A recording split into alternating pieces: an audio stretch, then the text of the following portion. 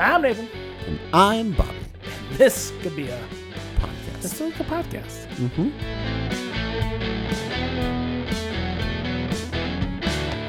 Do you find like this whole thing about like communism like coming back? I find it like so odd. Like It seems like a thing that comes back in history. Like it seems like we've been battling communism, but sometimes a communist country has been our ally in incredible ways. Like we would not have won World War II without Russia. Like right. so, right.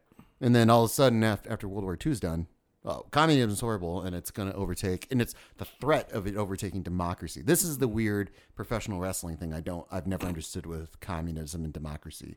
Like that there's a switch that's like two countries are just fighting to flip the switch, and it's just back and forth. And if communism overtakes, then it's going to be breadlines and poor and poverty. But if democracy, the whole domino effect of if North Korea has its way, it's going to be a domino effect in the Southeast, and it's gonna eventually find its way to our doorstep. I don't know. That was one of the rationales to get into Vietnam is the spread of communism and everything.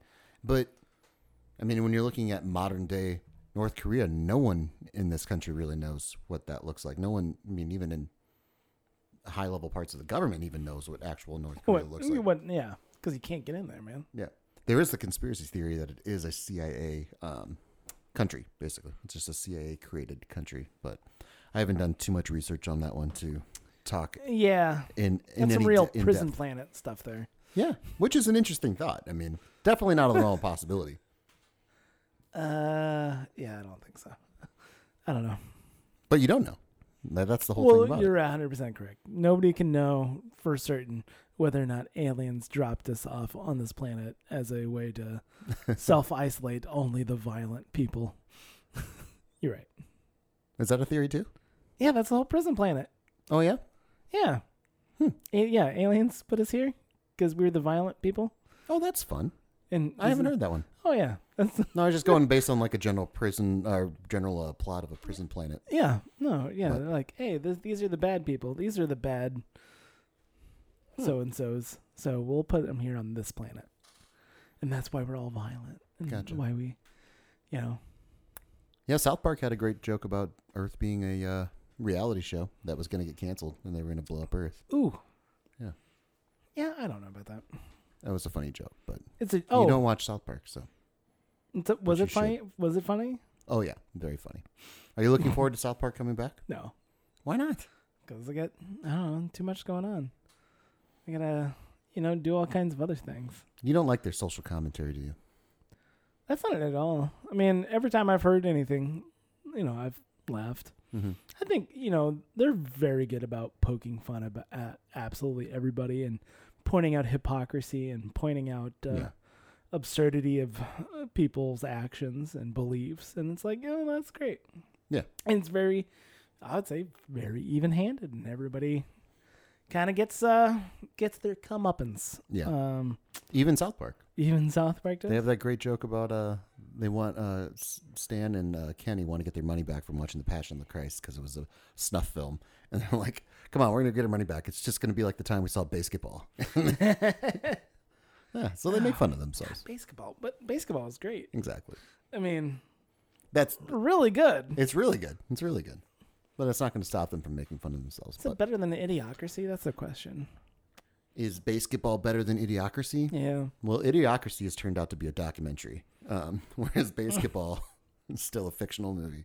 Yeah. But I don't know. I think Basketball would. I'm curious if I go back and rewatch. It's been a couple of years since the last time I watched Idiocracy. How much of that holds up?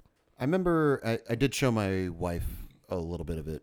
I think it was a falling asleep because it was too late to start the movie kind of thing. Not necessarily an interest-based falling asleep. And then you're like, oh, man, Beef Supreme. That's one of the the Wilson brothers. Yep. So, I mean, it's a great movie. What I think it was great about Idiocracy is that it wasn't a major hit. Like, it kind of went under the radar. Well, because it wasn't marketed. It wasn't, yeah. It wasn't marketed at all. Mm-hmm. I don't remember who made, was that Fox or Universal? I don't remember who it was. I think it was Fox. Mm-hmm. They're like, we don't like, this is making fun of a majority of our like livelihood between our television shows or the sponsors that we want on our television shows. We can't. Well, did you see that? What are we gonna do? Right. Well, and it's a very interesting commentary on all that stuff, and like a dystopian future about where that could all lead. It's a great little compact story, much like basketball. It's just a compact story about put these characters in this world, and with see what they long preambles. By the way, yeah, they both have long preambles. They do. To it. They do, but that allows you to set them up in the world. Yeah, that allows you to get to know the character beforehand. But did you see Judd Apatow's comments about being able to how do you put it? Like China's purchasing of our silence, I think, is what one of the things that he said about it. Basically, how like pitching a show or a movie or anything like that can be killed because of the interests involved and everything like that. So he made an analogy of like, if I wanted to make a movie, if I want to pitch a movie about the Chinese concentration camps and someone that escaped and everything like that, and do that, it's like that would never even leave the pitch meeting. That would be shut down before the pitch meeting because of all the other interests. So going into like why a movie like Idiocracy wasn't marketed versus like all these other narratives. It was made, but that's the crazy thing. Yeah, it was made. Yeah, and there was a time when those movies were made or like those shows were made, and like it's wow, how did that slip through the cracks? Like, how did that ever get made? Well, because they didn't have everything tied up. Now everything seems like it's so tied up. It would be incredible if a movie that spoke out against the Chinese government would see the light of day. Would even get the script written. Right. I don't know how. I mean, I don't understand the complicity of all major media corporations. The NBA, I don't know about the NFL. I don't know if the NFL is really not as much as the NBA. The NBA is the talk North about Star when kowtowing. Yeah. That's whew. Yeah. That's bad. How are you guys, do you not see this? How like absolutely hypocritical this is? And just the idea of like, I don't know, Mulan. Are you familiar with Mulan? I saw that it came out. Yeah. So how much were they charging for Mulan? $30. $30 for a movie that if you have a Disney Plus subscription already, you'll be able to watch for free with your Disney Plus in December. Like, so that's a tall order, quite frankly. And from everybody's account, it wasn't very good. How dare you say that? Well, no, I'm just like, it wasn't good. Like, especially comparatively, like it's, hey, they're trying to do some different things with a different tone, trying to make a little bit more serious of a action movie out of Mulan. Okay, that's great, but you're still missing like heart, stuff like that. Likable characters, stuff like that. I've always said you need a likable character in a movie or a TV show. Right. One of the two. Right.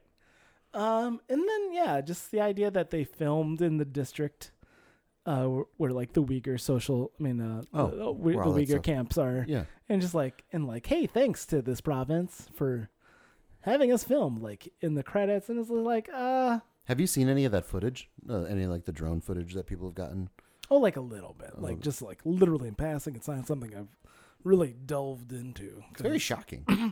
They're concentration camps. Yeah. Like it's bad. That's the thing with everything going on.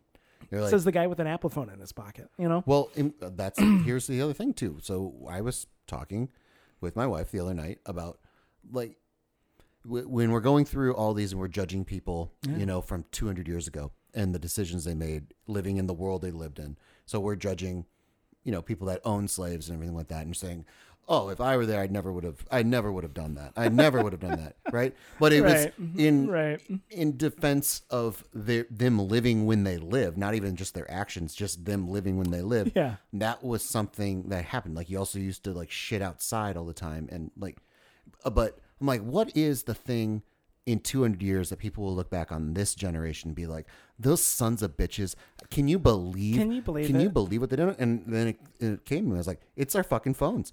It's the phones that people are on when they're complaining about, Thomas Jefferson owning slaves or anything like that.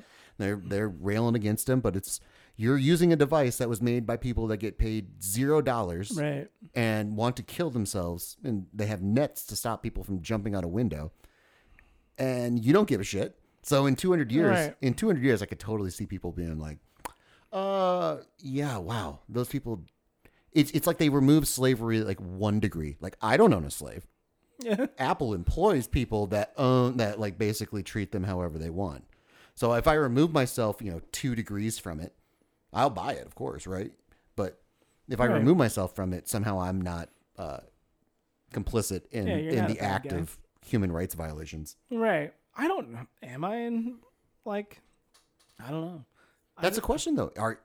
But that's the thing is, we can all agree that owning another human being to do your bidding is wrong, right? Speak for yourself. Okay.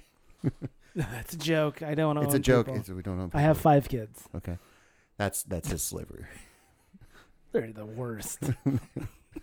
They're the worst manual labor I've ever come across.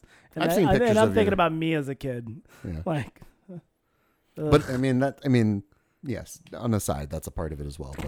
But most people don't even think about it. Right. Most people don't think Right. about a lot of times too, it's children doing the work, of making your phones and making your shoes and all this other stuff that they do. I mean, it's not necessarily an open secret, but I find it ironic when we were talking about just judging people from a different time. Like, again, right. I don't think people take into account, and it's not that, again, you have to like clarify everything like 15,000 times. It's not that you're justifying their actions, but can you have some type of, not empathy, but just. It's close to that. It's adjacent. Yeah. Yeah. I don't like, I remember there was a Dan Carlin hardcore history podcast where he was talking about, just like brutal executions in like around Christianity in like the 1500s in Germany. Mm-hmm. And it's just like, now I know all of you will think that, if you were there, you would stop. You would, object to all of this. But here's the thing. You wouldn't. You'd be in there. You'd be cheering for blood, saying, let's go down to the square and see some guys get their heads cut off. Yeah. And it's like, yeah, because that's what I grew up with. I grew up with people getting their heads cut off. I grew up with people being, beaten to death. I grew up in an era where it wasn't shoved in my face 24/7 that the products that I own were made with cheap slave labor. Mm-hmm. Well, then you're asking people to have this revolutionary idea and then to decide with their life that this is what I'm going to basically die for. I'm going to make a decision at whatever age I'm at. I'm going to have this belief and I'm going to make it known. I'm going to make it my life's work to change this societal practice, whatever it is, which is asking a lot of any human being for one person, right? It's like, we don't look at Martin Luther King and say like, it was his responsibility to solve racism in this country, right? We don't do that. He is a figure in racial equality in America, but it by no means is it his responsibility to fix racism in the world. Like, and it took a lot of sacrifice for him to do what he did, and he was under immense scrutiny for standing up for a belief. It's a very rare, hard thing for anybody in any generation ever to do. And so to ask a majority of people, or just to think that you would be that person, is really, I think, misguided. Yeah. I don't think it's an easy thing to do, and I think it's a lot easier for people to believe that they would do it back in 200 years ago. I'd be an abolitionist, and I'd be. Nope, probably wouldn't, because it's really fucking hard, and it's weird when your life's on the line, how much you'd be willing to give up. Right, you're right. And it's like tangentially, just to make an analogy that's maybe a little easier to palate, but like being famous, like so many people want to be famous, but there are so many people that when they become famous realize that fame is so much worse than what. It's a weird double-edged sword. It's a huge double-edged sword, and so. To get that fame and how you got that fame, because not everyone's like in control of how they got famous, that's a thing. So those are things where, you'd be like, oh, if I were famous, I'd be so happy. I would never do that. It's never like, people don't understand that when you're in this world, when you're in a famous world, or you're even in the world you're in right now, like you're making things that I put you under a microscope, I can scrutinize every little thing you do. Yeah. Especially now with social media. I'm gonna fall apart under pressure. I'm not gonna lie, Bobby. Yeah. Yeah, it's not gonna be good. You're not getting waterboarded. I'm gonna crumble. Yeah. When they start lifting behind the curtain. Yeah. What's going on in my history? Well, get ahead of it. That's what I would recommend. Get ahead of it. So blackface, never did it. Congratulations. I mean, that's good. The amount of people that have done it, it's kind of crazy. It's interesting. Like, for me, did I tell you? I don't remember the story of like ninth grade having to recall like a historical event. Yeah. Did and I you do that wanted to. Yeah. Well, no. So we did. Like, yeah. We did O.J. Simpson, and my buddy, he was O.J. Yeah. And this was Southern Iowa, all white kids. Mm-hmm. And he did it in blackface. And at no point did anybody ever say, well, that's a bad idea. Mm-hmm. Just because, it wasn't something, I barely had a concept of who Al Jolson was. Mm-hmm.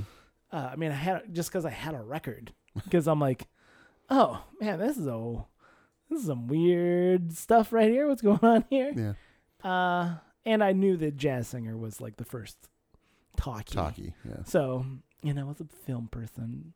So. Wow. Yeah. Talk about, you're going to get yourself in some trouble with that lisp there. No, that's a condescending tone. Okay. That's an uppity tone. Not. Oh, okay. Yeah, it's not. It's not derogatory. It's not derogatory. It's just it's an uppity tone. It's uppity. So most people with a lisp are uppity. Is that what you're saying? Maybe. You're not going to do well when you get put to the fire. No, you're not. It's gonna be bad. It's gonna be bad. It's gonna crumble. It's gonna be bad. Almost 30 episodes of this podcast they're gonna be able to point to. We're like, whoa! What is this, and this? Uh-huh. And you had some weird ideas about ladders here too. But it becomes one of those things though where if people don't have an empathy, or I know there's another word that we just can't think of right now that's tangential to empathy, but where you're not being scrutinized the way that you're scrutinizing other people. Right. And it's really easy to do it from a distance, or to be in a group think of saying like, oh yeah, whatever you say I totally agree with, and then just that echo chamber of everyone agreeing. Because I remember, so Louis C.K. when he came into town, he had a little great joke about it was all after his scandal and everything like that. Yeah. But he had a great joke about everyone knowing what he was into sexually, and like kind of how isolating that is in the world. He's like, most people don't have their sexual exploits known to the general public. Right. And he's like, then he did like this funny, like pointing to himself and everything with that. But some people and everyone knows about it, and how isolating of a world that would be. And I mean, you see, I get to my point without saying, without defending his actions or commenting on his actions. How dare you? But it's an isolating world being famous. Like your everything you do is scrutinized, whether it's good or bad, and anything in between. I mean, yeah, I think it's interesting. I like hearing. I like the concept of, money just exaggerates everything about you. So if you're a good person before, you'd just be a really good person. If you were a shitty asshole, well, that's just going to exasperate. You don't think money changes you?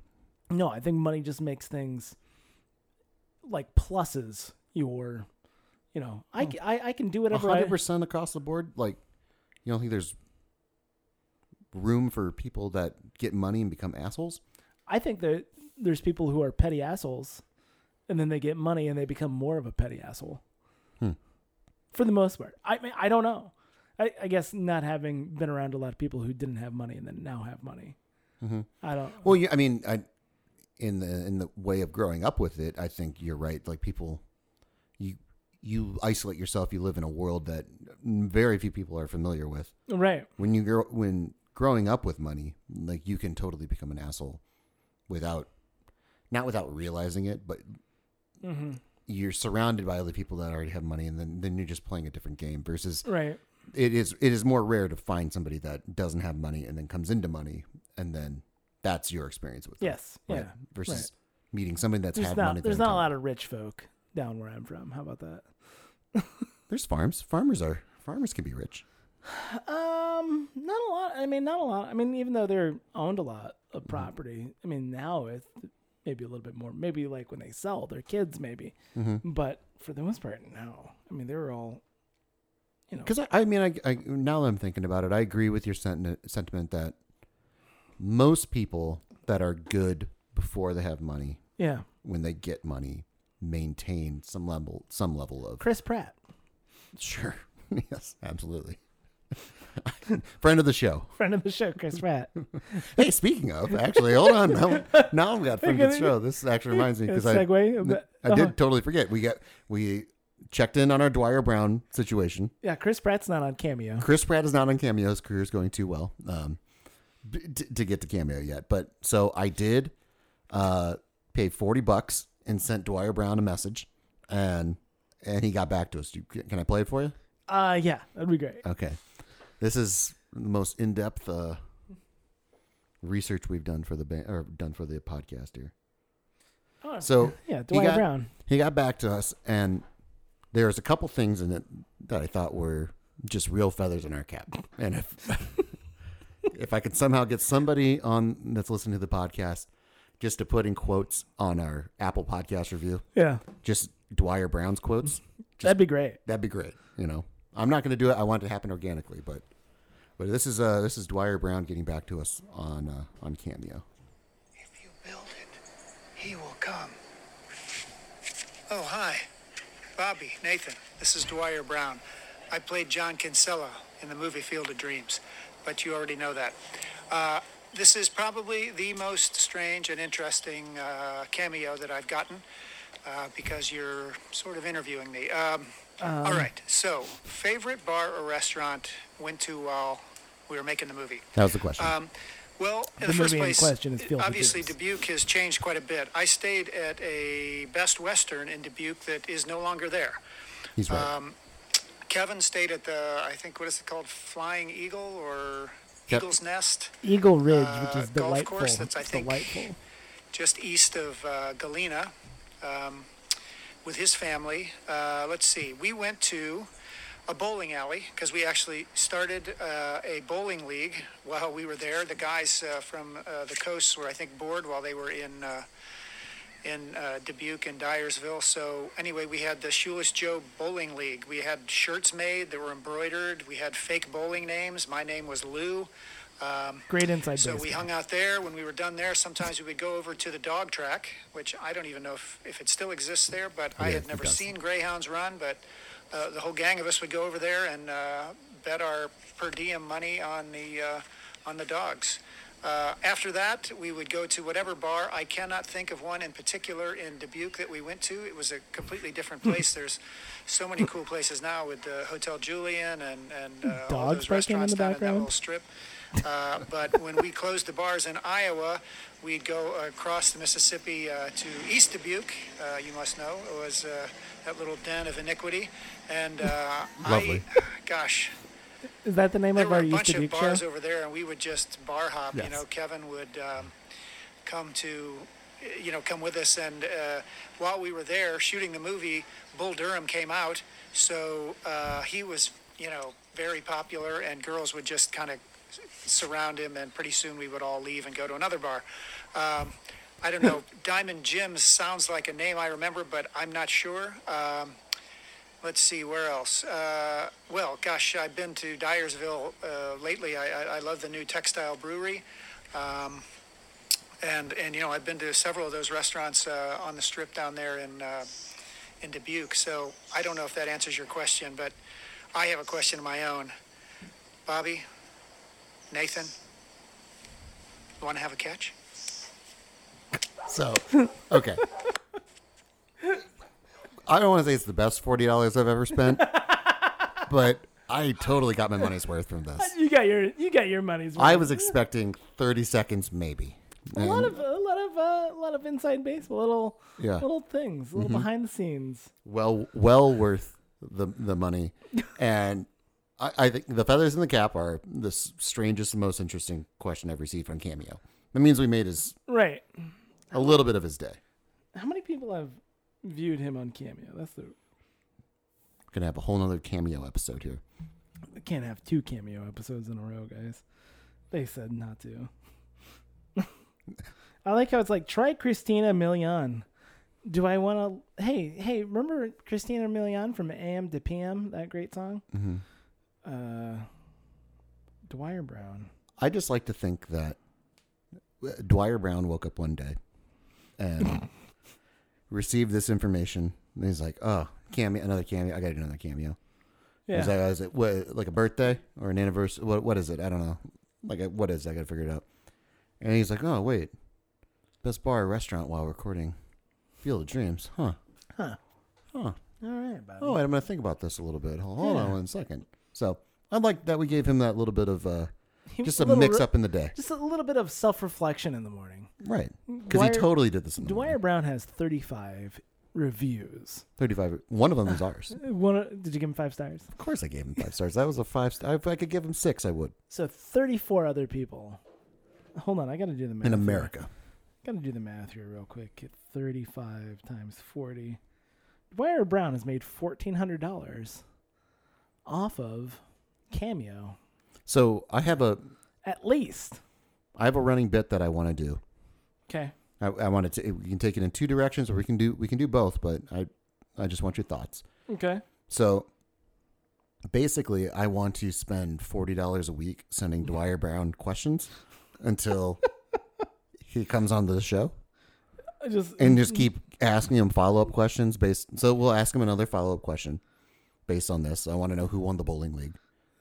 He also says in this video that Kevin Costner stayed at Eagle Ridge with his family, but then when they go to East Dubuque, all the girls would be all over him. Yeah, that's so. Was there any infidelity? Oh yeah, infidelity. That's a real problem. I mean, I don't want to put infidelity necessarily on Costner because I don't know. He could have an open relationship with his wife. I mean, she's married to Costner, for Christ's sake. Right. So, I mean, I'm not going to tell you. I'm not going to tell you how to live your life in your own house and everything like that. But I have follow-up questions, basically. So I'm wondering if it would be $40. If we keep getting gold like that, it's going to be worth the money for sure. Right. But I'm just wondering how long do you think we'd have to go until Dwyer Brown says, stop sending me your money? How many? I can't in good conscience continue to 10 take weeks in a row. You guys have spent me $400. I can't take your money, Bobby. I just can't. Yeah. Or maybe he'll just happily take the money and then he'll buy us a beer when he comes to town next time. So I want to go down that road. Okay. I want to be able to just, and that's what rich people do. They just throw their money at weird cameos. Are you saying I'm rich? I'm not rich, but I have $40 to spend a week. You have $40 a week? Jeez, Bobby. I don't have kids. I had no idea. Oh, I don't have children. I don't have dependents. I have a dog and 3 cats. That allows me to go with such luxuries as sending Dwyer Brown $40. Having so with your permission, I'm gonna do that. I'm gonna start just sending him. Yeah. What's your over under? So we can make this content in for the show. How long before Dwyer Brown says stop it? Stop. That's a good question. In my mind, it go 9.5 is high to me. I think if I set it around that, by the time we get to 10, he's like, guys, stop fucking doing this. I'm gonna say 4. 4. I'm gonna say 4. Where it's like a bit, because I wonder. I told him about the show. Yeah.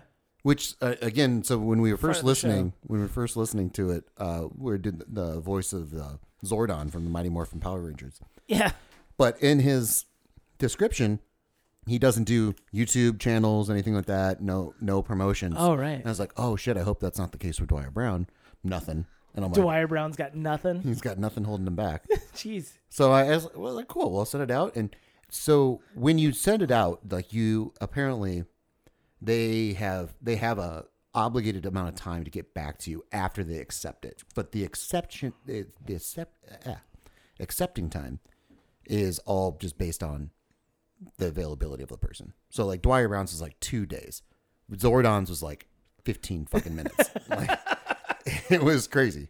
No lie, it was like 15 minutes. I'm not gonna lie. I still think that that was that announcement of somebody encouraging that somebody transitioned. I think that's a joke. That was a joke. Maybe. I think that was 100% a joke. Maybe. What's more likely to happen? I mean, don't get me wrong. In the vast, infinite world that we live in, yeah, it's definitely possible. What's more likely to happen?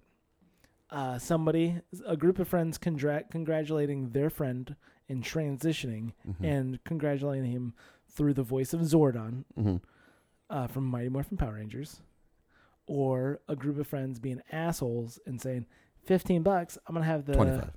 Oh no, he was cheap. He was 15. I've looked at it a lot. It's 25, but anyway, anyhow, it doesn't matter. Really? Yeah. Saying that's $25. I can definitely say, hey, let's make shit out of Frank here and say that he's transitioning and have the Power Rangers guy say it. Both are possible, no doubt.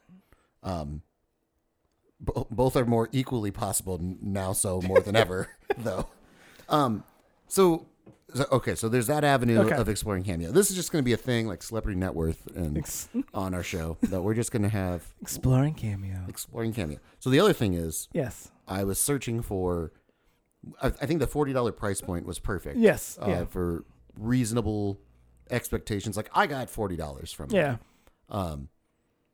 What was it? The dude, the sound guy from The Office, and the guy from Silicon Valley. Oh yeah. That you sent over for like $300. Was he $300? Yeah. Well, in Kevin Dillon for sure. Kevin Dillon, he was a lot. He was $300 for sure. And if Kevin Dillon sent me that after I sent him $300, I'd be fucking pissed with lawnmowers in the back and just big Johnny drama. That would be upsetting to me. But I found 4 other people on Cameo that we're going to throw it out to the audience. We'll put up a Twitter poll. Okay. And we'll see how our Twitter followers respond to our Twitter poll. Okay. So we're going to do these 4 people, and we're going to ask them the question that you and I have yet to talk about on this podcast. When we do an interview and when we meet people, one of the things that Nathan and I really like to do is ask, what is your greatest love? Just like right away, early, like you don't even know. I know nothing about these people. I know nothing about. I barely know your name. Yeah. I have to ask your name again. So, what is your greatest love? Just really, I don't like small talk. I'm about. Let's get right down to. I want to get the brass tacks. Yes. I want to get to the emotional core of who you are. Mm-hmm. What is your greatest love? And to watch people process that question, because they look at it and they're like, "Is that are you fucking with me?" But also, then what is my greatest love? What is my you greatest see love? People, and again, much like I hope that little bit of joy we brought Dwyer Brown, saying like, "Oh, yeah, I've never really thought about what my greatest love is. What is that?" And then most people give an answer. What is my greatest love? I don't know. Who said sleep? Someone said sleep. I think maybe my wife. Yeah. I don't know. But so these, it's a great one. Yeah. I mean, it's a great answer. I don't know. What's your greatest love? I don't think I've got one. Wow. Did I say one? You should have said your wife, but you fucked up that one. Yeah, I don't know. I really don't. So for our listeners here, these are the 4 people that I found that we can, we'll pay for it, and we'll ask them what is their greatest love. All right. So the first one is Mark Summers. Tremendous value. Who's Mark Summers? Mark Summers, the host of Family Double Dare, and oh yes, yeah, okay, yeah. Not Good Eats, Unwrapped. Unwrapped, yes. Yeah, Mark Summers. Doug Benson, who's a comedian. He did Super High Me, where he smoked weed for 30 days and then didn't smoke weed for 30 days. Yeah. Interesting. I would like to see what his greatest love is. Probably weed. Danny Bonaducci from the Partridge Family. I bet his is like something like the universe. Yeah? Because it's, I'm throwing so much love out there and it's throwing it right back at me. Gotcha. I imagine that's what Danny Bonaducci Do you remember his reality show that he had in the early 2000s? Absolutely not. No. No. It was a wonderful train wreck. It was really fun to watch. Geez. Yeah. It was good. That heyday of early reality television show before you realized how much it was ruining society. You're like, oh, this is really good to watch. And then you're like, oh, fuck, I really wish this didn't exist. Anyway, last person, Chris Hansen. From To Catch a Predator, I believe. Yeah. There's some weird drama going on with him in YouTube, by the way. What do you mean? He's there's some problems about like him going after like YouTubers who may or may not be like stalking them, or yeah. Well, like he's tried to. Is he gone full vigilante? Jesus. Yeah, no, not quite close, because he's not backed by NBC anymore. That's where all his power was. He could do that because he was backed by NBC. If he's just doing it by himself, that's a problem. But then, like, on the first episode of the second season of Amazon Prime's The Boys, he makes a little appearance there. I'm like, oh, I thought Chris Hansen was on the outs. But here he is on... Well, he's on Cameo, so... And he's on... I want to say he was pretty reasonable. All within $40. $40, $50, I think, were the... That was your range that you were It going took a long time to find find 3, a 4 sweet- categories. Do you have a person that you would like to hear No. their greatest love? No, on that one? you kind of try to prime that pump, and no, I mean Mia Hamm's 130. So. No, of the people I just mentioned. Oh, of the ones. Do you have a preference? Because I think you're right about like Danny Bonaducci and I think Doug Benson. I think their answers might be pretty canned. Yeah. I kind of want to hear what Mark Summers' greatest love is. Yeah, maybe Mark. I mean, maybe Chris Hansen, just because he's got just such a great voice, and I feel like he might surprise you. He might bring it, yeah, as in like just like emotionally and performance wise. Right. I feel like he might be bringing it a little bit more than Danny Bonaducci. Right. I've got a feeling. I mean, I see what you did there. That's is that a Partridge Family song? No. Yeah. No, that's not. What was one of their songs? I think. No, there was a "Come On Get Happy" was their big. Okay. Yeah. I'm trying to think of that line. Listen. Anyway, it doesn't matter because I've never seen a single fucking episode of the Partridge Family. I've seen episodes. Ever. Yeah. Ever. Do you not like Danny Bonaducci because he's redheaded? No. Did he set your people back along? He set my people back.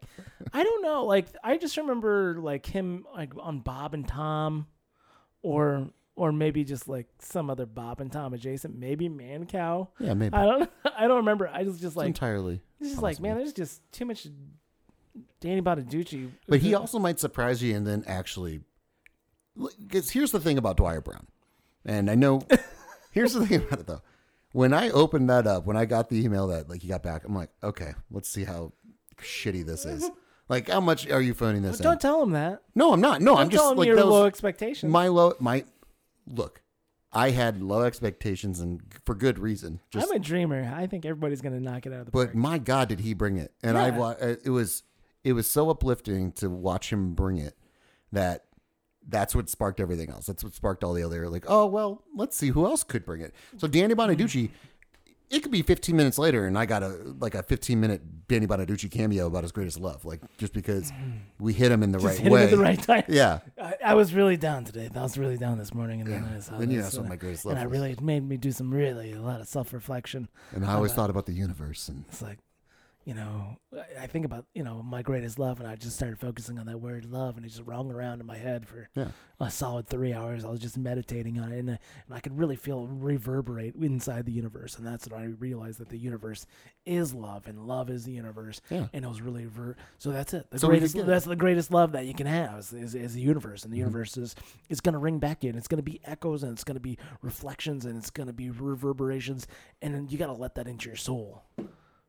It could very well be that. Or it could be like deadlifting, I like deadlifting. I have no idea what Danny Bonaducci sounds like, by the way. Just FYI. Sounds like every other redheaded person out there. It's a joke. It's a joke. Because I'm belittling your people. My people? Let my people go. No. Is that Charlton Heston? That's my Charlton Heston. Yeah. So anyway, you would Chris Hansen or Mark Summers would be your preference? I like the idea of Mark Summers also. I think he'd be an interesting. Once again, I imagine him being incredibly sincere. That's the thing about Mark Summers where I'm like, I bet he's sincere. Doug Benson would be an easy one for him to say weed, I think. But also, he's a comedian, so Right. I would hope he wouldn't go for that low-hanging fruit. I'd hope he'd just go, weed, thanks for the $40. See ya. Click. That would actually be good. That would be really good, actually. That's it. That would be good. Fuck Weed. you. Click. Oh, do you want me to expound on that? Another $40, asshole. Yep. Which is what I don't know. we're going to do that with Dwyer Brown. It's like, oh, you guys, you need, don't you have families to feed? What is going on here? No, only half of Oh our my podcast God. has a family that they need to Oh feed. no. Well, My wife has a job. I got a job. And oh, you got jobs? yeah, a podcast. Oh. Yeah, it's So those are the two directions I think we're going to go with it. And we'll put it out. We'll see what people say about the one of the four that we just put out. But I will send Dwyer Brown. I can't send Dwyer Brown the What Is Your Greatest Love. It's too out of left field. No pun intended. Yeah, no, we're building a relationship with Dwyer Brown. Correct. We got to ask about, where was the bowling league? Who won the bowling league? Did James Earl Jones play in the bowling league? That's a good question. Right? My question is, which bowling alley was it? Because we're losing bowling alleys left and right here in Dubuque. Right. And does he want to open a bowling alley with us? I don't know if he's financially willing to do willing that. to do that. Yes. Let's send him $400 over the course of 10 weeks. They really build up a rapport. I always find when you give somebody money over 10 weeks, they really build up a friendship and more of a relationship than if you just send them questions randomly. And the next thing you know, they want to buy a bowling alley with you. That's And then we have this really fun thing we can talk about in 10 years. Be like, remember when you were just listening to some assholes from a podcast? Yeah. You guys sent me $400 to answer some stupid ass questions. Right. And I was really needing that money, and I really appreciate that because it was really a hard time for me. Every time I came in, I was like, those motherfuckers, they did it again. They did it again. And part of the reason why I want to do that bit is just, it's not trolling Dwyer Brown. I don't want to troll Dwyer Brown. I just want to put this fantastical world in his brain of like, these two people from fucking why do they keep doing this? See, what I want is all of our listeners to go hire Dwyer Brown and ask him what his greatest love is. I want him to have That's a great call to action. That's a great call to action. I want 20 people to spend $40 on Dwyer Brown. Please. He needs it. But yeah, don't send us money. Say that. Don't send us money. Send Dwyer Brown money. Send Dwyer Brown money. And then maybe some to poor kids in Africa. Well, I'm sure he's a charitable man. But if 20 people sent Dwyer Brown the same "What is your greatest love" in the same day, just I'd love to be a fly on the wall. Just see like what the fuck is going on? Honey, they keep doing it. They What is keep happening? sending shit to us. What is going on? Check the Twitter. Yeah. Check the Twitter. See what's going on. Is something going on? Did they re-release Field of Dreams? What is going on? Yeah. Is it everybody getting asked what their greatest love is? Just me? God. Why are people asking me what my greatest love is? Just me and Danny Bonaducci. Yeah, just me. What the shit? What's going on? Sonny, we got a real fun thing. Well, of course they have their numbers. Yeah, Danny Bonaducci and Dwyer Brown get together. Yeah. They're in a bowling league together. Actually, I take that back. They're probably in a golf league together. That'd be a question we'll have to ask Dwyer Brown. Are you and Danny Bonaducci in any kind of recreational sports leagues together? Mm-hmm. Or have been in the past? Or have been in the past? Yeah, I think it's a good running bit. I think we can totally have that happen. We'll keep everyone posted because I know everyone loved our Cameo talk last week or 2 weeks ago. So everybody's like, man, this Cameo, I'm into it. I loved how you guys talked and looked at the internet. And I bet that's every episode. They're like, man, I like it when people talk and they look at the internet and they just talk about what they saw on the internet. It's really fun stories. Speaking of, do you have people in your life that just fucking tell stories that have no beginning, middle, or end? No, I don't. You don't? And I'm happy I don't. Oh, shit. I was reflecting on that question. It's just like, that's not something, I seem to be surrounded by people that just have a story that goes nowhere. And I'm like, what part should I be interested in? Right. Which part was the interesting part? Because you skipped over it, I think. Yeah. And I love one pet peeve I have is telling me stories about people I don't fucking know. I don't understand it. It's kind of tied into like showing people a show while I'm in their presence. Yeah. Like this never works. This never works. No. But it doesn't. It doesn't. I mean, but if I'm telling you a story about people you don't know, yeah. How vested are you as a listener? Is it just me selfishly wanting to tell the story? Now, here's the thing about Bruce that you don't know. Bruce is a bit of a cad, a real card. So you gotta, you gotta think about that when I tell you that he ate most of the pickle dip that afternoon. Yeah, that son of a bitch. And then we went and we opened presents for it because it was Janice's baby shower at the office. Yeah.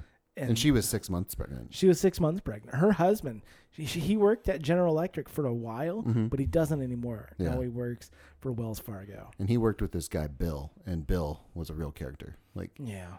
And speaking of pickle juice. Yeah. So Bill and Bill, it's shit like that. Well, shut the fuck up! Shut up! I think that bit could have gone on for a little bit longer, but no, I can hear it, and I can hear the people listening already. That's ridiculous. No, I hate that. I can't imagine. I know we kind of talked about it on the podcast too, of sending off vibes of like, okay, I'm gonna politely say like fuck off, like I'm gonna politely just give off the vibes of, yeah, I really don't care, like I don't want to talk about this. You do that often. Thank you. With me. Yeah. Yeah. Well, I have to. But that they don't pick up on it. At least you pick up on it. I just blatantly ignore it though. That's my big thing. It's just like, I think Bobby. Wait until he get to this good part about how Bill he met a guy who worked at both Wells Fargo and GE, but not at the same time that he did. They kind of flip flop. They kind of two ships passing in the night. Anyway, he's the one who fucked his wife. And that defeats the purpose because now the story got interesting. Now I care. And maybe that's it. Maybe if you throw in fucking wives more, you're just throwing that out of nowhere. And he was a real cuckold. Yeah. It's like, wait, what? Bill? This Bill guy I don't know? Right? Okay, wait. Hold on. Back it up. Back it up. Back it up. I have no... Whose baby shower was it? Right, exactly. Now I care. Now, whose kid is it? Yeah. Is it the cuckold or is it the... Yeah. Maybe that's it. Maybe you just need more sexual exploits in your life and everything. Yeah. I don't think that's going to happen, though. No, just in the general storytelling, not necessarily. Either. General storytelling. Yeah. Just sexual escapades. Or just, exciting things that happen. Sexual exploits are generally exciting. But if you pepper that in there, like, so this parent called me the other day and blah, blah, blah, was doing this and this, and then blah, blah, blah, and then they fucked the babysitter. It's like, whoa, wait. Let's just start with that. How did that get there? Because I don't care about anything else other than that. Yeah. So. My wife, she also works in the school and, tell me rough stories of things and people and how people have slighted her. And it's just like a lot of nodding. It's like, yeah, okay. And I'm sure she does the same thing. Well, hey, here's a bunch of people I work with. I can't believe so-and-so did this. And I was doing this today. I was doing that. But I actually ask her what her day is. So, but that's the thing, though. I think the spousal stories, you need someone to vent to. And that's that's part of being in a relationship. Like you kind of take on I'm the wall you're going to talk at, and I'm going to feign interest and be like, oh yeah, or I can't believe she did that. I think that's well within the vows of any marriage. Like, it's the people where, again, like at a bar or something like that, where they start telling me a fucking story. My God! Like, dude, you gotta stop. You gotta stop. At no point am I gonna. When did that happen? Did that happen recently? I feel like. Did that happen recently with us? I can't remember. We're just drunk. I wants to start talking about. Oh yeah. Fucking God knows what. It's like, no, I don't care. Why would you start telling me this? It was that drunk lady at. Oh my God, that's it. Yeah, drunk white woman. Yeah, it's just like you can. At no point do I care what you're saying right now. I'm not actively telling you this, but I am not making eye contact with you, ignoring you as best as I can as you lean up on my shit. Yeah. Fucking go away. Equipment, not penises. Not up on my business. On the business, no. It was on expensive video equipment. Just sitting there like putting her like hand on my camera. Like, what are you doing? As like an armrest. It wasn't just right. That's what it was. Right. It's like, what are you doing? That's what I'm talking about with like playing shows and everything, playing music shows and stuff. Like you're dealing with multiple women or like just people like that. Yeah. I'm not going to just put it all on women, but like that's majority of the fact of the women. But that person that walks in and it's like never acknowledge you as wanting to talk to you at all, and you won't leave me alone. You're going to make it really fucking weird and awkward. It's rough. It's very rough. Yeah. And start telling you things that, again, you didn't ask for, you don't care to hear. Right. And I don't know how else other than to be a dick and be like, I don't need you around. Fucking leave, you know? I remember one time when I was working for Channel 2 and I was out shooting video for something, you know, and here I am. I've got my big camera and I'm recording stuff, getting my B-roll. Mm-hmm. And person walks up. Hey, what are you doing? Like, you know, oh, we're doing a story on this and that and the other thing. Oh, you know what the real story is? The real story is how Gary over here has been painting his fence brown and he hasn't been doing the upkeep on it. And I've called the city several times and they've never answered. It's like, no. Again, do you need to know what a story is? Yeah. No, stop. I do think everyone needs what the real story is. Yeah, everyone needs a refresher on what a good story is. A story has a beginning, middle, and end with like events that happen that create other events happening where, you know, this happens, then this happens, and because of that, then this happens. You know, that kind of thing. Where I love watching movies with my wife, but again, she'll most of the time we were rewatching Jurassic Park. I came home and she was watching it and just questioning like why would they do that? Why would you do that? I'm like, it's because if they didn't, it's the most boring ass movie about dinosaurs. Like, right? Because if they don't do those things, then they don't put themselves in the predicament where they need to get out of it. Like if they did everything right, it'd be the most boring fucking movie in the world. And not everything can be John Wick, you know? Right. My dad, he wanted to have a movie. It was like Arnold Schwarzenegger, like charging the front lines in a battle. Mm-hmm. And just slow motion, guns are going off, explosions. And then he just catches a bullet right in the head. And that's... And either like credits roll and or the rest of the time he's just in a coma. Mm-hmm. And that's it. Yeah. It's like, well, it would be a very different movie. Well, and I do think I tell it to her all the time. It's like, I want you to write a movie where they do everything right. I want you to write them because I do think it'd be interesting. I think it'd be write the most boring movie where everything they do is the right thing they should have done. Right. And you're like, oh, well, we got out of that situation. Yeah. You want to grab a bite to eat? And then they go, you know, like there's nothing else to do because you got out of the situation. It's like every real scene slice of life. Every scene is the end of a movie, basically. Yeah. For me, I mean, because I love movies where like people get paint themselves into bad decisions and are forced to make bad decisions. Like I love how that happens. You know, when you get a bear cornered and you know they have to. The only decision that they can make is bad decisions, and and that's what I like. And I see what you're saying, but I think it kind of beats itself because I do understand what like my wife is saying, where it's you're doing why things. Would you do that? Why would you do that? You wouldn't actually do that because probably there are situations where you could maybe creatively think a little differently, writing wise. Yeah, where you can get them to that point differently. I know one of the critiques of Jurassic Park was with the guy that's the raptor. The raptor expert. Why didn't he put a full clip in? Why did he just put one bullet in? It's like because he's gonna die. That's why. Because it's not worth the time to show him loading a gun because he's going to die in the next 5 minutes. But you know, anyway, that's neither here nor there. Can we talk about how much I hate when the excessive amounts of cocking shotguns are like just ratcheting shells and shotguns? You don't like it? No, it's just like. Gus Johnson made a great video about it not too long ago. Mm-hmm. It was just like literally every 2 seconds, you know, I'm just going to say this for, you know, I'm going to accent my line here. Yeah. And that's what you got to get off my property. Mm-hmm. It's like, it's an effective. Oh, so you didn't have a bullet loaded before it? And then now you do? Mm-hmm. Okay. And then literally 2 seconds later. But most people don't know that though. Most people don't know that cocking the shotgun loads the bullet. They really don't. It's like, what are you doing? I'm not saying I'm an avid gun owner because I'm not, but I understand how guns work. I don't think a lot of people understand how guns work. That's one of the things with gun ownership or gun rights. Like, most people haven't shot a gun. Most people, at least in America, haven't shot a gun. Right.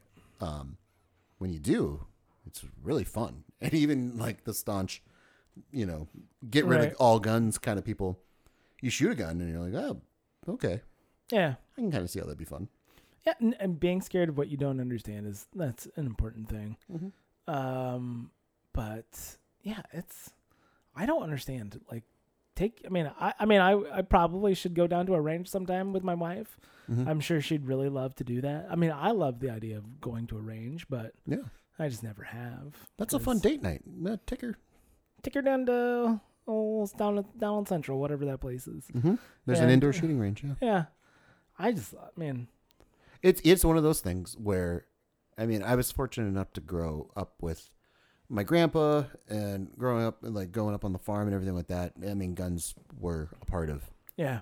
He's a hunter. I only went hunting with him once. I'm not a huge hunter, but the shooting guns and stuff like that was always something you could go do if you wanted to under the right supervision and stuff like that. And always valued the fact that we were able to do that. And there wasn't I wasn't scared of guns. Let's just put it that way. Yeah. We didn't have guns. No? Really. No, like we had an old musket. Like so you did have guns. Yeah, my dad he had that's a gun. Like a black powder musket that he got at a rendezvous. Like a fur trader rendezvous that he thought That's where you would get it. Yeah. And then we also had a single shot 22 rifle.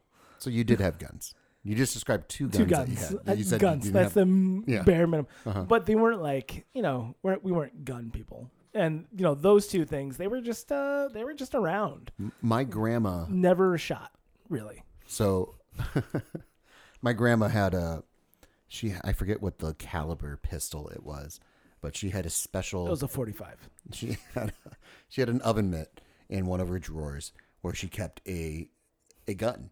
And her rationale behind it was if they ever got kidnapped or if someone took over the house and everything like that, people would come over and they would hold them hostage for some fucking reason, that at some point they would get hungry and they would need her to make food. So she would go and make food. So then she would reach into the oven mitt and be able to shoot them with the gun that was in the oven mitt. And my uncle, who was married my aunt, so their daughter, he was a musician, and he wrote a country song about how his mother-in-law has a oven mitt or a gun in the oven mitt. Yeah, geez. But it was also one of those things who's coming after you, Grandma? This is a weird line of that. But it's great imagery, though. How about I just make you up some bacon and eggs here? Exactly. I'll just come over here. I'm going to need That's this not how my oven mitt. Yeah. Boom, boom, boom. And you're done. That's right. You're out of... Yeah. She was a chain smoker and drank Coca-Cola. Now your bacon's fried. Yeah, exactly. But that was always something I was like, well, I guess it's not wrong. It's highly unlikely that you're going to be taken hostage, but... Right. In your own home.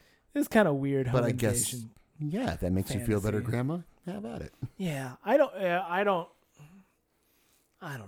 That's super weird. Yeah. I'm only shot a handgun. I don't remember. Did we do that one time? Yeah, we did one time with just over Thanksgiving at my brother's place. And we had he took out his 12 gauge too. And it was his neighbor came over and just cussing and screaming because we were spooking his cattle too much and it was icy out and it was that's reasonable. Well, it was you told me you were shooting guns. You told me you're unloading a 12 gauge. Just sitting there hooting and hollering. It was hilarious. But yeah, I think we had a handgun maybe, I think at that time. I don't remember. I'm trying to think. I don't think I've ever I've shot a revolver. Yeah, before. I've never shot a revolver. But we used to have these family reunions that we go to and do, and it'd be on golf course, shooting range, lodge area kind of thing. Yeah. And so we'd have like stations, basically. Like everyone in the family reunion would go out and like little clusters and stuff, and we'd do the shooting range and stuff. Oh. Again, a lot of people that very scared of guns, don't know how to handle guns, don't like the idea of guns. But then when you go out in this very controlled environment with supervision and it's more recreational, then really learn to enjoy it. And because it's really fun. I mean, just a number of stories of people being like, yeah, I don't really want to do that. And then they do it and they're like, oh, yeah, we can keep going. Yeah, absolutely. It's fun. Do you like roller coasters? Not necessarily, no. Okay. Why not? It's not that I won't go on them. It's that I don't need to go on them. Your life's a thrill a minute as it is that what you're saying? I've experienced enough roller coasters where I don't know, like, I don't know what would get me to go on a roller coaster again. How about that? Oh, whoa. They're like, this one has 15 loops. I'm like, cool. I did one with 4 loops on it before, and I can imagine what it was if there was another 11, you know? Yeah. But, yeah. Huh. What about you? Hey, I love roller coasters. Yeah. What makes one roller coaster better than the other or different or a reason to go on it? I mean, just because, I think they're all, I'd ride anything, really. Yeah. It's not like, ooh, this one's got. I feel like roller coasters are like drugs.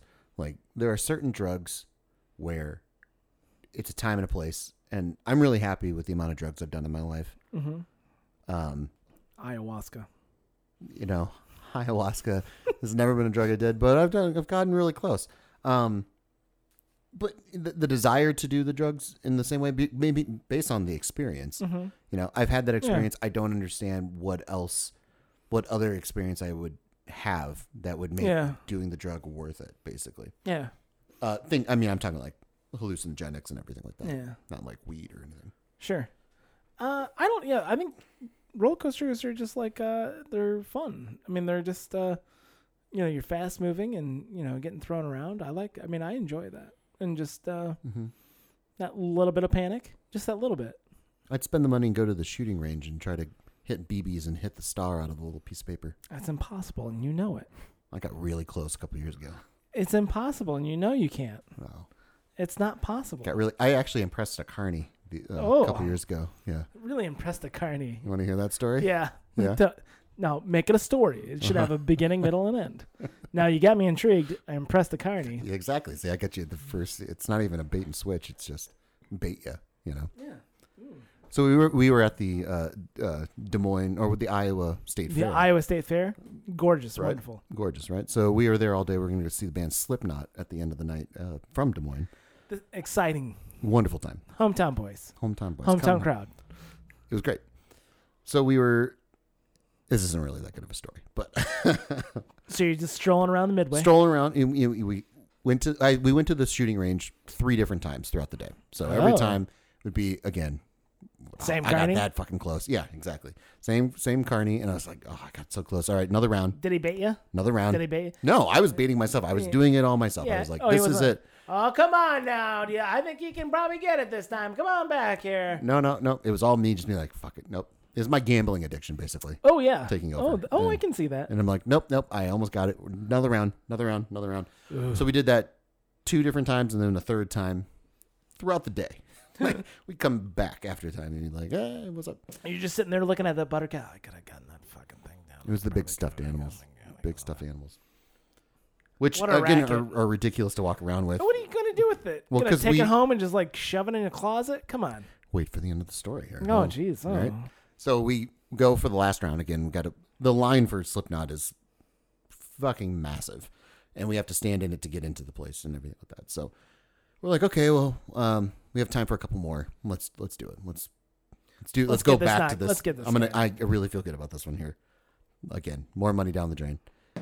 But the last one, he picks it up, and again, they're so used to it not being anywhere close. They just pick it up and look at it. But he did like a double take. He's like, oh, you almost had it there. Almost had it. And he's like, you want to keep it? I was like, no, fuck. Like, and so we had to leave. But on the way to the show, we ended up stopping at, we had to throw the ball into, what is it, the butter churning That's a milk canister. Milk canister. So there were big stuffed animals available for that as well. So I'm like, oh, all right, we'll give it a shot. Yeah. One try, I got that, and we won this giant fucking dog that I had to like stand in line at Slipknot, like all the way through, and then just all these metalheads hanging around, and just like got this giant big fucking dog. Like, you guys like Slipknot? He was like Slipknot, yeah. We're big fans too.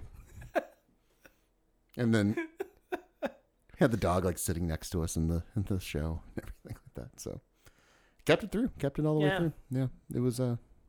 That's funny. My only real carny story is got rained out in high school baseball game, and I was heading back home, and then I see on the side of the road this fucking group of people. I'm like, what the fuck's going on here? And it was all the carnies who were going to the Creston 4th of July celebration, all the carnies from there. Mm-hmm. And they had to leave. They were kicked out because the governor was stopping by. So they were told to leave. Can't have these carny folk. You can't around. have all these carny folk. And okay, so they gave them the afternoon off, and they decided to go fishing at the lake nearby, and ran out of gas. So it's like a bad setup for a joke. So they're walking down the road with fucking like pop bottles and of gas. No, of just empty shit. And I'm like, and I drive past them, and it was literally like it was a pickup truck, and there was 4 dudes in the front there's 4 guys in the cab, and literally like 8 to 10 people in the bed of the truck. Were they taking the canisters to fill up with gas? So they were walking back to town and go get gas. And I drove past them like, well, that's not good. And me being naive 16-year-old me just picked up 20 I just turned right back and I'm like, okay, what? You guys ran out of gas or something? Yeah, man, we did. He's like, I'm like, all right, yeah, let's go. Come on, hop in. I'm in my minivan. Yeah, I'll take like 3 or 4 of you guys. Come on, go ahead. And we never saw Nathan again. And went and got in gas. They're like, oh man, thanks a lot. We really appreciate it. We had a lot of people drive past, and we're a bunch of sketchy looking dudes. I'm like, yeah, you're not wrong. You're not wrong, dude. You're not wrong. When took them, they got the gas and took them back. They're like, hey, you know what?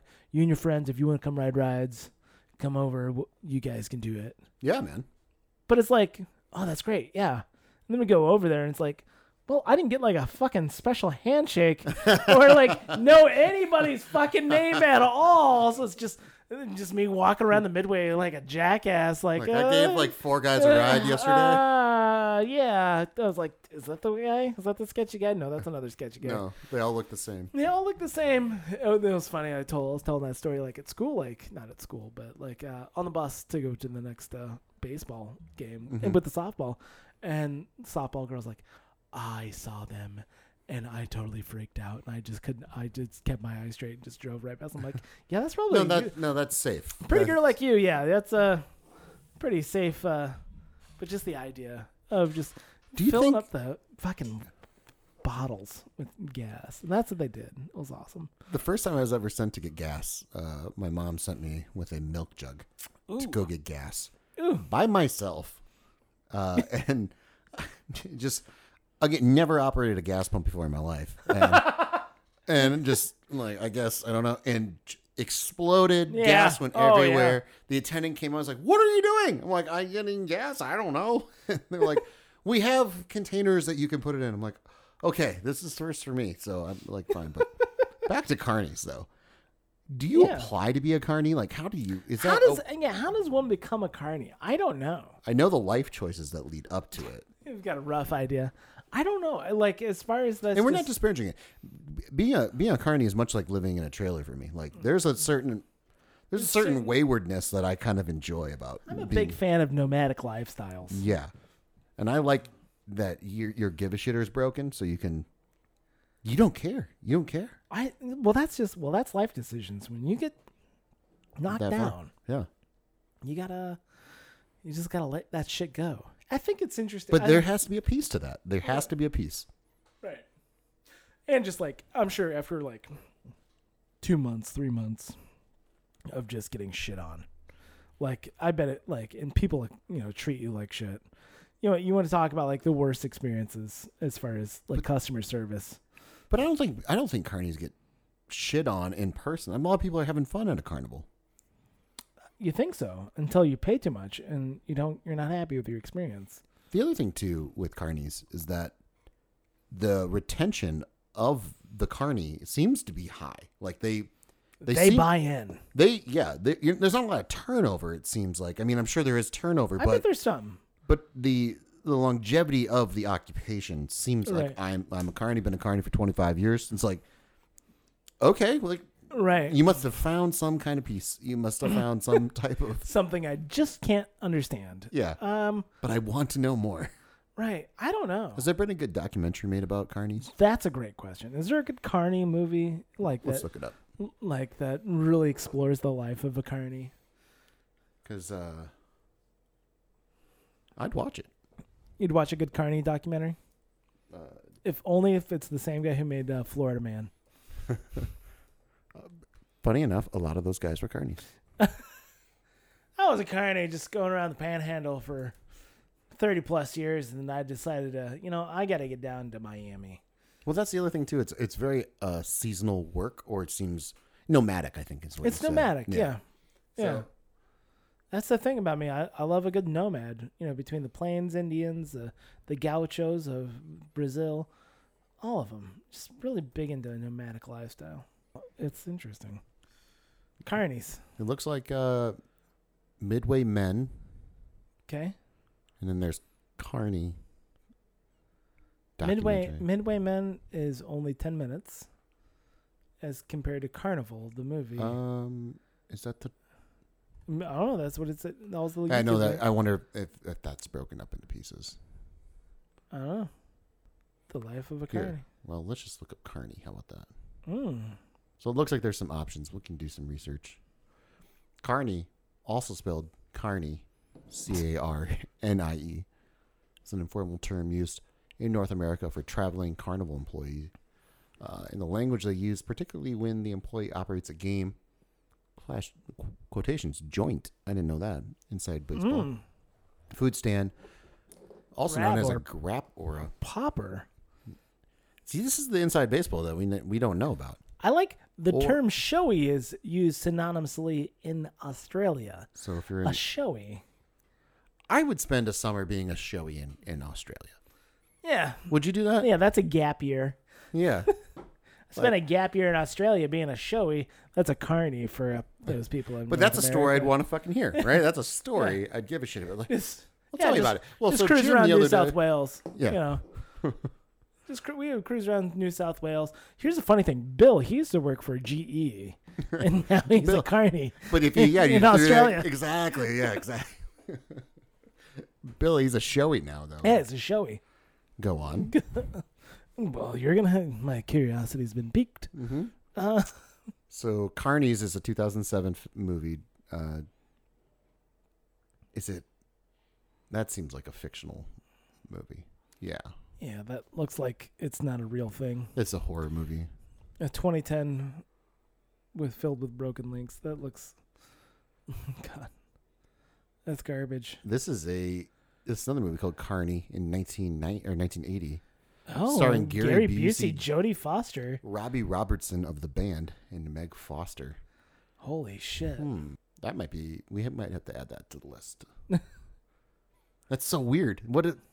Robbie Robertson? Oh, he produced it. Okay, that's still fucking weird. That's super weird. Huh. So if you're ever playing 6 Degrees of Kevin Bacon, Gary Busey and Jodie Foster were in a 1980 movie about carnies. Carnies? So... Joe Dirt? I forgot, yeah, Joe Dirt was... he was a carny. It's interesting. Oh, well, it's also Gypsy and Mardi Gras. Yeah, Gypsies. That's another nomadic lifestyle I'm really into. It's interesting. I don't know. The making of a carnival con artist. Yeah, this is it's a weird... I would follow... Well, again, much like my writing my great American novel in a trailer park, You want to write a book? I want to write the great American novel, and I'm spending time in a car in a trailer park. I've never told you about this. I mean, I know that you want to live in a trailer park. But that's why I want to live in a trailer park. But I want to write the great American novel. Oh, you did mention this. Yeah. You have mentioned this to me. Because everyone shows up there for some reason. All these people get to the same place for different reasons. How do you get to this one point in your life? Right. And the characters and the relationships that you'd build and meet and why people are there. It's kind of like when a bunch of bad things happen, but something good comes out of it. You never really understand it until you get to be able to step back and look at it. That's the general motif I'm looking for in the great American novel. Well, you're going to be wrong, though. That's the best part. Why am I wrong? Well, because there's no reason why Sam lost his job There might be. So-and-so got cancer, and little Susie got knocked up too young with an abusive wife. Gerald found drugs. It's there's no rhyme or reason. But those are choices. Some things happen that are, just It's not Magnolia. Is that what you're saying? Well, not. Is that what you want? You want Magnolia set in a trailer park? Yeah. Can I pitch that? Can you pitch that? Yeah. Yeah. So imagine Magnolia. Imagine Magnolia in a trailer park. A kaleidoscope of characters fighting the Chinese government. Yeah, we're gonna have to pass. You had us up until the Chinese government. The Chinese government. That's when you lost me. Yeah. Because that's not good. Because we got people we got to answer to. We got it. Listen, do you have any idea how big their box office is? Because it's growing. Correct. It's growing, and we're not. So, fuck. Which is why you can't make movies about things that are controversial. Going back to Judd Apatow's comments, he brought up the interview, and which I haven't seen the entirety of that movie. I thought it was very rough, but I think I fell asleep in the last 20 minutes.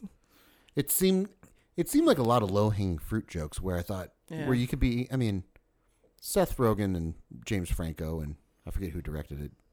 Did one of them direct it? I don't know. I expected more out of them other than just cheap gags of, Kim Jong-un being, this caricature basically. Right. So that's kind of where I was. I was like, again, if you're going to make fun of something that's controversial, do it in a way that at least makes people think, so that you're not opening yourself up to, you're just bigoted. You're just you're a colonizer. Not a colonizer, but it's what I'm saying. Like with South Park, South Park makes fun of everybody and anything. Like I'm really looking forward to the pandemic special they're putting out. Oh, what do you mean? I don't understand. You don't understand? Oh, why you're into it so much? No, because they're going to do it in a nuanced way that's not just like, this is the easy thing to make fun of, so that's why we're going to do it. Yeah. It's going to be more well thought out and everything like that. Sure. I think I don't know. That's why I'd like to make a Carney movie and get it right this time. Listen, no offense to Gary Busey and Jodie Foster, respectively, but you did it wrong. There wasn't enough people with hooks for hands. No, we got to watch it to be sure. Why Robbie Robertson, though, the guitar player from the band, was producing horror movies, I guess. I mean, was that a horror movie? Oh, was it a horror movie? You know what? I think I've heard of this movie. The more I think about it. Why is he producing movies? That's a good question. Frankie and Patch.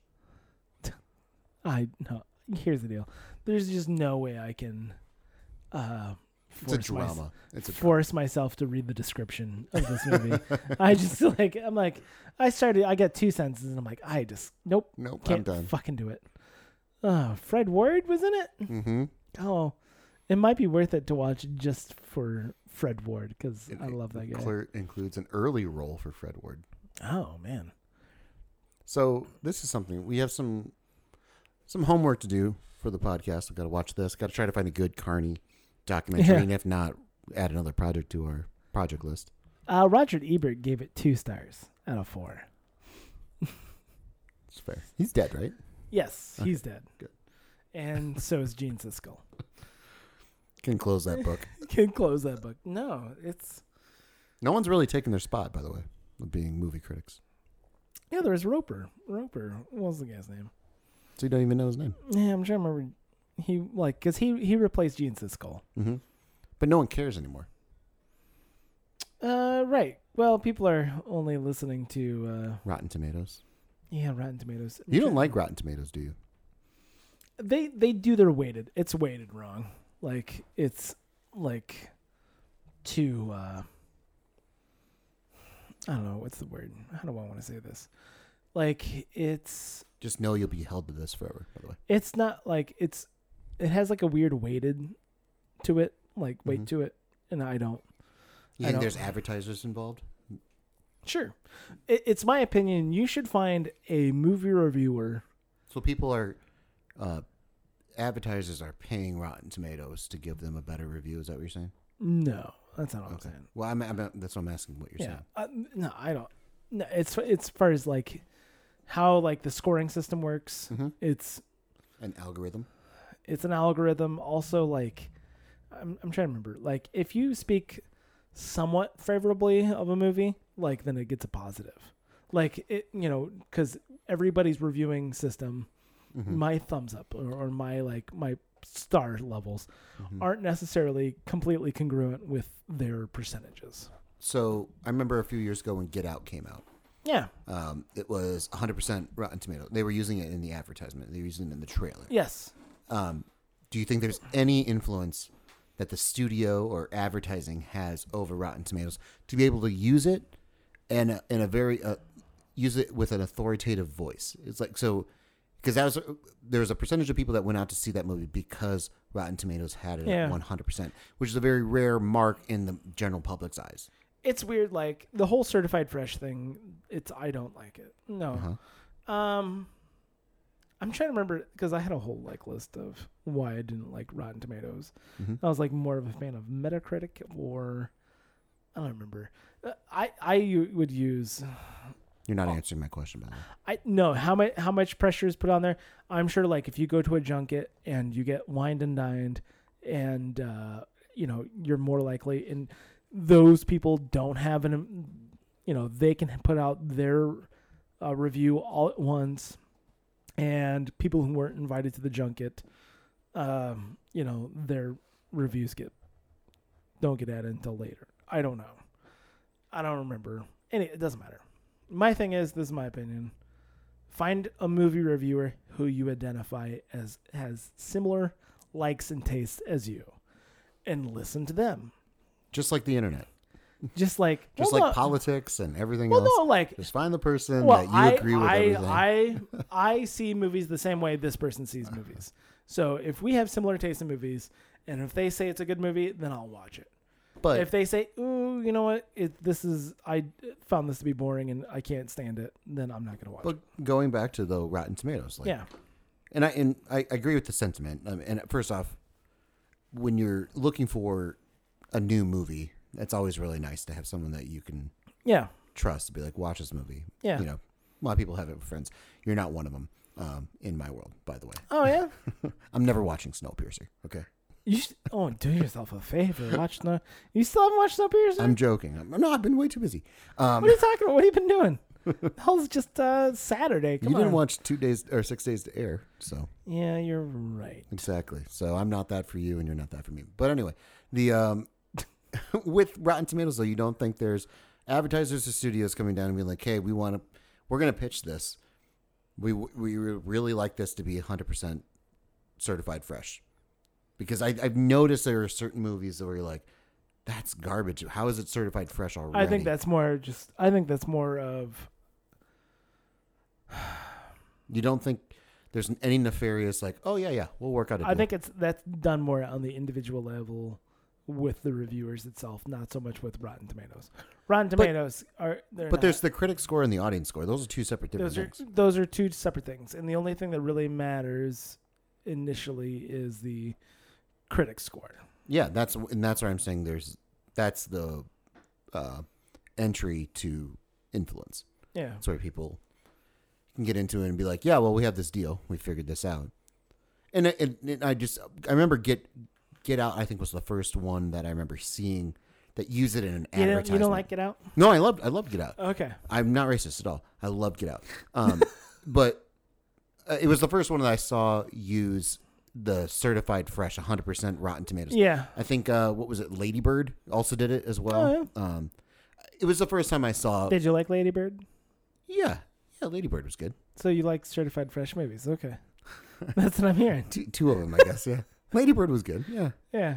I really liked what's her face from Roseanne? Laurie Metcalf. Laurie Metcalf. I thought she was fantastic. What was the movie where she was a stripper? Oh, Far From Home. A movie I need to watch. Yeah? Yeah. I don't know if I want to see Laurie Metcalf as a stripper, but... Even in the movie starring Richard Gere, taking place in Worthington, Iowa? That's a whole nother podcast. Laurie Metcalf. I'm like, holy shit, Laurie Metcalf's in this? Yeah. That's another documentary. And Brian Dennehy? That's another documentary. We can't even get into it. We can't even tease everybody. Oh, my God. Far From Home, which is basically the same plot as Hell or High Water, by the way.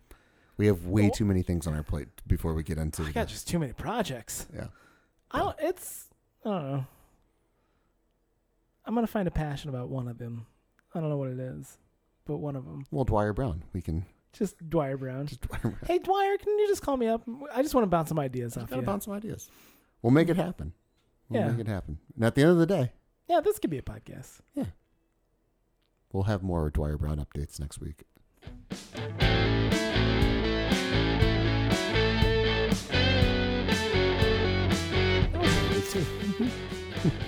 Thank you guys for listening.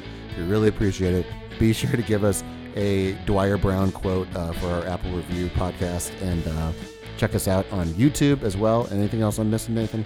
Just do yourself a favor and just hammer Dwyer Brown on Cameo. I'm sure he'll appreciate not only the money, but the fact that we remember that he exists as a person. Friend of the show. Friend of the show. Also, check us out on YouTube. And while you're on YouTube, go ahead and just search for Dwyer Brown and see what else he's been up to. I'm sure it's been a lot. Or watch the trailer for Carney. Who knows?